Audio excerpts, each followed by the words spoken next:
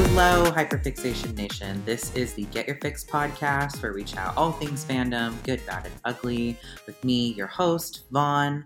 Thank you so much for joining me as always. If this is your first time listening, welcome. And if you've been with me on this journey for a minute now, then welcome back. You can read more about the GYF project and subscribe on your favorite platforms by visiting the getyourfixpod.card.co. That's C-A-R-R-D. The link to the website is always in the description of the episode. And then you can also come hang out with me over on Instagram. I would love to have you. So this episode, I am venturing back into the world of British YouTubers to celebrate the glorious return of Charlie Is So Cool Like to the platform. She is a part of that same cohort of like the early 2000s pioneer YouTubers who helped shape the platform into what it is today. I mentioned her very briefly in my Dan Howell episode. So she has some crossover with Dan and Phil and like Kick the PJ and some of those other creators I talked about in the Dan episode, but not a ton. They weren't all in the same part of the UK, but they were all involved with like BBC Radio at one point. Charlie did a lot of like work with BBC Radio on Doctor Who, and then like Dan and Phil were more like in like the music arena, like I mentioned, they interviewed like Fall Out Boy and stuff like that. But I was utterly obsessed with her when I was in middle school and high school, equally as much obsessed with her as I was with Dan. Her content back then was all the things that I liked and all the things, honestly, that I still like. She had like brownie recipes. She wrote original songs that she would sing and perform on the ukulele. She made like fun science fact videos, and she would do like little quirky YouTube challenges like dyeing her hair red. She also made some like casual, very casual like lifestyle content in and around her small town of Bath at the time. So she was living in Bath in the UK. And it really transported me there. I remember watching videos of her like with like all the old ancient architecture, and it was so cool. And like, I'll admit I was a little bit of a Britophile back then when I was a teenager. I had the like Union Jack, Keep Calm and Carry On poster like in my dorm room. But I think a lot of like young, nerdy theater emo kids went through that phase. And I honestly feel like a lot of it has to do with my obsession with like musical theater. Like I was really into Sherlock Holmes, like all of that kind of stuff. So, you know, and she was one of the first YouTubers that I ever discovered. I think it was like Jenna Marbles was first, and then I think it was Charlie right after that. So I was really into like the British YouTube arena, like I mentioned. But she was one of the few creators that I really kept up with. I believe she was the very first YouTuber from the UK to reach 1 million subscribers on YouTube. I remember that. I'm pretty sure that's true. When I was doing research, that came up. I know like the first anything is kind of hard to say nowadays in the creator economy, but she really was one of the first people on the platform. So I believe she was the first YouTuber from the UK to reach 1 million subscribers. And she was one of the few from that era to become successful in more traditional media, like in television and music. And like authorship, screenwriting. She was one of the first YouTubers to write a book. And at least from my perspective, I think she really inspired a lot of YouTubers to believe that they could pursue creative ventures outside of the platform and like really diversify their portfolio, essentially, of creativity. So I really looked up to her in a lot of ways. I thought, you know, I related to her a lot. She was very approachable, very warm, but also had that like kind of nerdy anxiety. I felt like she was like an introvert on the public stage. And I was like, that's my friend, you know? Charlie was a pretty avid musician when I was into her too, like for over the early years of her career. So she had a pretty successful solo career.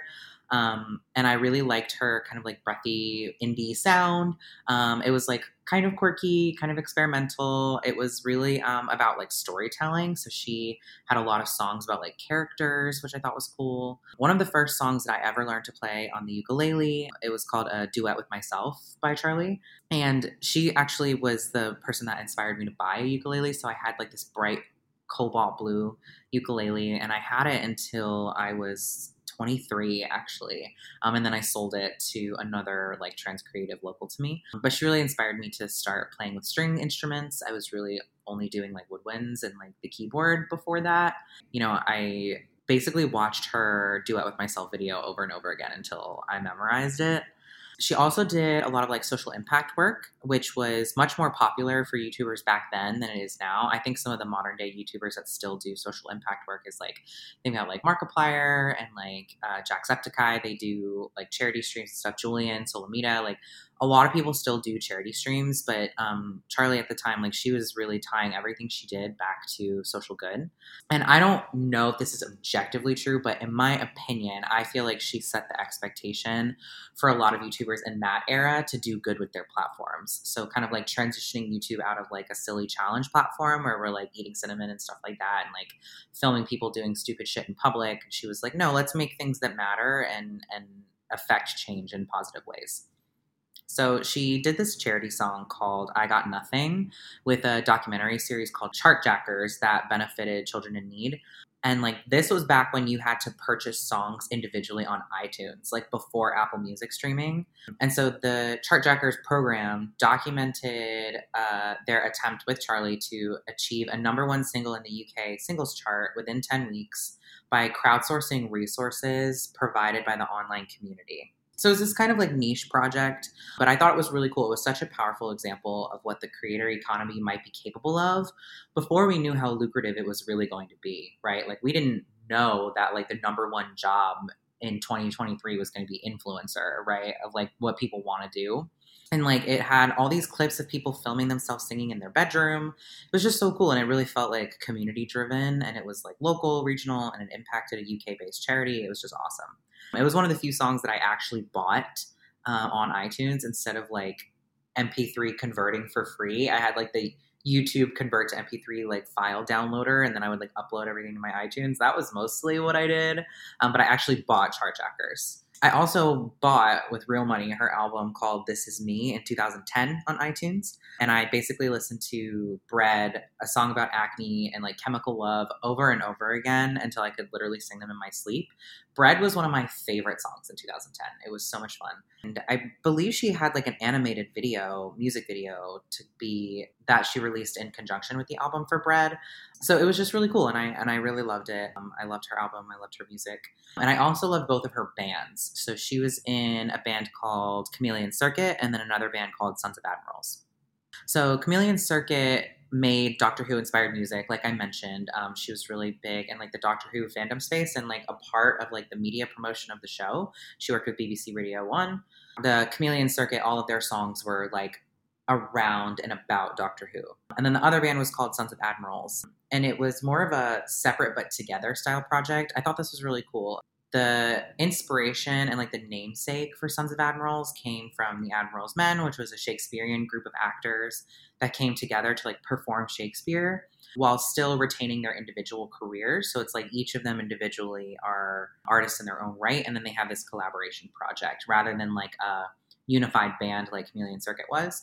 So I thought that was really cool. And kind of like preserved the integrity of each of their own creative endeavors and were working on a joint project with a bunch of people that you maybe supported separately and that you enjoyed seeing them work together. These bands ultimately came to an end when her relationship with Alex Day ended. Alex Day is also known as Nariman. That was his YouTube handle. I feel like this is kind of old news now, but it's still kind of, I think, still stings. And I feel like it's still important to talk about, even though it's gotten lost to the sands of time a little bit. I remember being so affected by it. And you can still find a lot of articles about this if you Google Nariman or Alex Day. So Charlie and Alex were back then like two peas in a pod.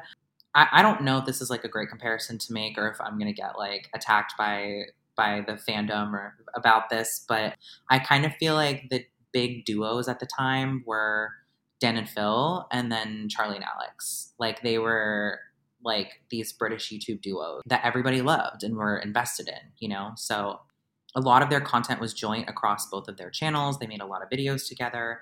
They had a business together. They did the radio stuff together. They were in two bands together. They were super, super interconnected professionally and personally. They were like best friends. House together at one point, which Dan and Phil also recently just did. So, you know, I think that they were really recognized in tandem with each other in many ways. In March of 2014, it came to light that Alex had been involved in like several instances of pressuring women into sex, hitting on underage fans, alleged sexual assault. It came shortly after the Sam Pepper expose. If you remember that, I feel like the Sam Pepper situation was way more publicly covered than Alex Day. Like it was just more, I think, widely heard about because Sam Pepper was a little bit less niche than Alex Day, I think. But these scandals, and like scandals is even kind of not, I think, the best word for it. That's kind of the word that we use for when like these internet influencers get in trouble. We use the word scandal, but like it really is like harm and abuse, right? These cases with Alex and Sam predated modern day cases like James Charles and Miranda Sings. And like for me, it's no secret that money and power can change your moral compass, but it was especially shocking to me back then. I feel like I was much younger. And anyway, in my nature, like I'm trusting to a fault most of the time. And like my worldview really is that I believe that most people are good, for better or for worse, for myself. I really do trust and appreciate people until they give me a reason not to, rather than the other way around. And back then, even I was much more vulnerable as a young person, where it hit me a lot harder when people that I trusted and respected did something bad, right? So I've lived through a lot of my phase, turning out to be horrible now at almost 30. But this was probably my first real experience that I remember, like vividly remember. And what I remember the most though about this was Charlie's response to the situation. So she made a video on her channel shutting that shit down so fast. She cut Alex off and out of her life, even though he'd been her best friend for like decades. And they built this whole career YouTube empire together. And she didn't like mince words about it. She didn't defend him. She didn't speak vaguely. It was not a PR statement. It was not like a YouTube apology the way that they are now. Like I'm speaking my truth or whatever, like the Tana Mojo or, that kind of stuff. Like it felt really authentic. And she was not afraid to like draw that line in the sand and live her values without compromise, even at the cost of a lifelong friend, right? And I remember her expressing her like shock and how painful it is when someone that you've had a relationship with for years turns out to be someone that you don't even recognize or know. I feel like there's a lot of parallels with that now, like with the Try Guys situation, like the guy's talking about like it's crazy when someone that you've been friends with for so long turns out to be this person that you don't know. And I think it makes sense for fans to be skeptical about like how much do these people know? How much did they already know that they're just coming out because it affects their brand? I think that all of that is valid criticism, but I do also think that abusers are very good at having masks, right? And like hiding themselves from the people in their lives. And I really took her statement at face value, and I remember her words really comforting me in the face of something so awful and just so unimaginable to me at that time. In 2014, I think it happened before my birthday, so I was like 19. So still, pretty young, and it just was so shocking for someone that you look up to do something like that to people who are your age, right? And younger than you. And so just like that, Alex completely disappeared from me, and Charlie just kept making beautiful things, and she kept having a positive impact and making videos, and she just kept moving forward. And I just remember I continued to keep up with her, and Alex kind of disappeared, which is the best outcome, right? For someone to be completely and totally deplatformed. And I think that she had a hand in helping deplatform him. So, and then she got older. Charlie got older. Her content aged. I got older. I got interested in other things as I got older. And so did she. Like her content started to change, like I mentioned. She started writing like short films and things like that. I think the last thing I watched of hers was a short film she posted on YouTube. And she was also talking about that she had been writing for a show for Quibi that never aired. So if you know about Quibi, you know why. And then I noticed one day that she hadn't been posting on YouTube anymore. And that, the Quibi project went away.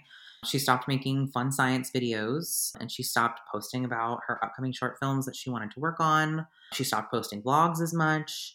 I knew that she'd moved to Canada with her partner, but she kind of stopped posting blogs about their adventures and about their relationship. They used to make, tasteful couple videos, and she used to make videos about her cat Gideon, and she just kind of disappeared off of the platform.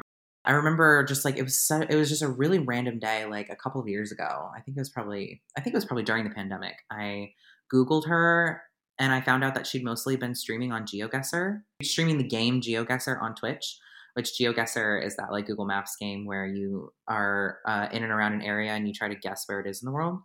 She had made the pivot to Twitch, which a lot of YouTube creators did move over to Twitch.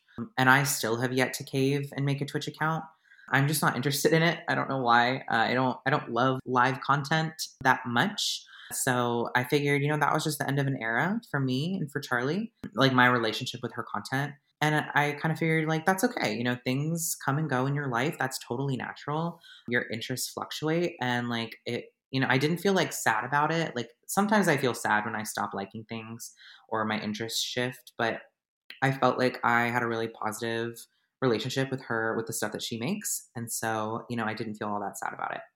But then 7 months ago, I got a YouTube notification that she'd posted a video for the first time in a long time called "What Happened to Charlie Is So Cool Like: A Reintroduction Q&A." And I clicked on the notification, and when I saw the thumbnail, I'm not even joking, y'all, like my heart jumped into my throat and I got so teary-eyed right away because there she was in her thumbnail with long, gorgeous red hair, like shiny, bright eyes, a classy red lip, like pink acetate glasses. And like this wasn't the Charlie that I grew up watching, but it is the Charlie that I'd always known, even if I wasn't necessarily aware of it at the time. So in this video, What Happened to Charlie Is So Cool Like, she comes out as a transgender woman. She tells us why she didn't change her name, and she like answers questions about her transition and about her career. She talks about why she took all of her videos down, even though she knows they're a comfort to a lot of people. And she like talked about being perceived publicly as a trans person. And it just felt like coming home. It kind of hit me in the same way that Dan's Basically I'm Gay video hit me that I talked about in my episode about him. So both Dan and Charlie are 32, so they're only 3 years ahead of me in life. And when I think about like the formative years of when I watched them, they would have been seniors in high school when I was a freshman. And I think about that a lot. Like they were just kids themselves when they got enormously internet famous. I was 14 when I was watching them, but they were only 17. So these creative figures who were so foundational in my developmental years, who were the same age as me, ostensibly, and were figuring it out in real time. And then several years later, after I have found myself, they've come out and stepped into the light on the public stage, knowing how scary it is so that they can live their truths and continue to do the work that they want to do creatively. And the impact on that, just, I really can't even put it into words. So when Charlie came out, like a part of me inside went, I knew it. And not in like a voyeuristic, like looking back, it's obvious kind of way, but in a like, my spirit has always felt drawn to hers and her content. And now I know why kind of way, like watching this video, this reintroduction Q&A felt exactly the same as when I came out to myself when I was 23.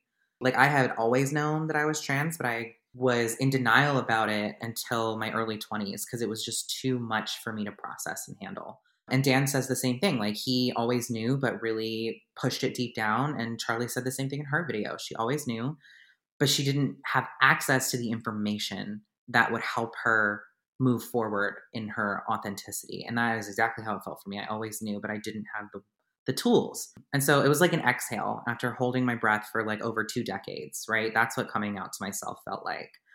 And I felt that way watching Charlie's video. I had the same feeling when Teddy Geiger came out as transgender, who I was also totally obsessed with from 14 to 17. Like she's also an amazing creator who came out publicly and is navigating life as a trans woman on the public stage, which is really hard, right? So Charlie has since posted another video called The Clues That I Was Transgender, where she shares some of her own unique experiences that like tipped her off to her gender identity. And like I was just mentioning, like she talked about how she always knew, but didn't have the nerve or the language. And one of the things I love most about the way that she makes videos, and this has always been true for her from the very beginning, is that she's open and honest and authentic, but she sets really firm and clear boundaries with her audience. And I really appreciate that. So she isn't overly parasocial. She isn't pretending to be your best friend or to know you, but she doesn't shy away from authentic connection and from sharing, her truth and realities of her life so that it might help other people feel like they can be themselves too. Like that's definitely been my experience with her. Like since she's come out and started talking about this more openly, like that's been my relationship to her content. It doesn't feel parasocial. It feels like in community with other trans folks, right? And I really appreciate that in this new era of her YouTube career. She talks really candidly about the struggles of being specifically a transgender woman on the public stage, how fucking scary it is, like the kind of comments that you get. like the dangers of online transphobia and a risingly hostile environment towards trans folks. Like she is, in Canada, but she's from the UK, which has a super like anti-trans movement right now. So does the US, and she's in close proximity to both communities. So she talks about that. She talks about like the exploitation of trans narratives, of how people will take the experiences of trans people and twist them for their own perspectives and agendas that they want, rather than listening to the words of trans people. And she also talks about like the voyeurism on trans lives, of like how people consume trans narratives and then claim that they understand transness. So like she talks about all of that, but is choosing to be public about it anyway, despite those things. And none of those aspects of being public as a trans woman take away from the ease and obvious joy that she feels in living openly as a trans woman. Like her whole like energy and demeanor is so settled in, and I feel the same way about Dan. Like again, like in Dan's video, he talks about like really being himself and like kind of like exhaling, unclenching, and like you can really tell in the way that they're talking and in the way that they're creating. And also, just like in Dan's video, for me, like she gave voice to many of my own experiences. I was absolutely terrified. I was in denial. I was lost. I had no community. I was isolating. I tried so hard not to be gay and not to be trans that it took away from me living my life. But just like Charlie and Dan, I wanted to be brave and I wanted to make things and I wanted to be a creative and put my art and my writing and my voice out there. And I wanted to help other people, but I held myself back from doing anything creatively honest until after I came out, because it was just too much to process at once, right? And something that she mentioned was like being able to move forward and make the content that she wants to make because of who she is now. Like I relate to that so much. Like I didn't feel ready to do this podcast or like, write fiction and submit to literary journals and all that kind of stuff until after I came out, right? And we're on our own timelines and you can start at any time. But I do feel grateful that I waited to start on my like creative ventures until after I had medically transitioned and changed my name and all of that. So I don't have to go back and rewrite the narrative, For people like Charlie who, she does have to kind of retell her story. And I think it is really brave of her to like archive her entire YouTube catalog. Like I know a lot of people would be really mad about that. And I'm sure a lot of people are hurt and mad about that, right? Like she made like iconic platform defining videos that are, they're gone. But she has the right to do that as a trans woman. And she has the right to own her own story and her own narrative. And I just think she's amazing. And I'm so glad that she is coming back to the platform a little bit at a time. So, I think for both Charlie and Dan, they both made me feel like it was safe to be myself when I was a teenager, long before they came out, right? Like long before they were talking about their queer and trans identities. They made me feel like it was okay to be strange, and to be like a little nerdy into nerdy things, be a little bit loud, a little bit annoying. It was okay to be chronically online with my weird friends. It was okay to have projects of my own creativity that are rooted in fandom and things that I like Charlie starting a band around Doctor Who. Like, that's amazing. That's exactly what I would love to do with my life one day, right? Like, both of them have brought me so much comfort throughout my whole life and have helped me feel like I was less alone in the world in those formative years where I was struggling with different things and the same things that they were struggling with, just not out loud.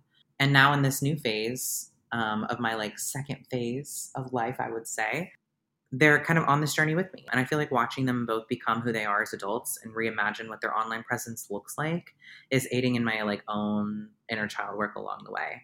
And so I really love and respect Shirley. I'm sure that I always will. She's amazing. And if she can keep putting herself out there and like archive all of her content and start over and pursue an authentic and creative life at a pace that makes sense for her, then I kind of feel like I can too.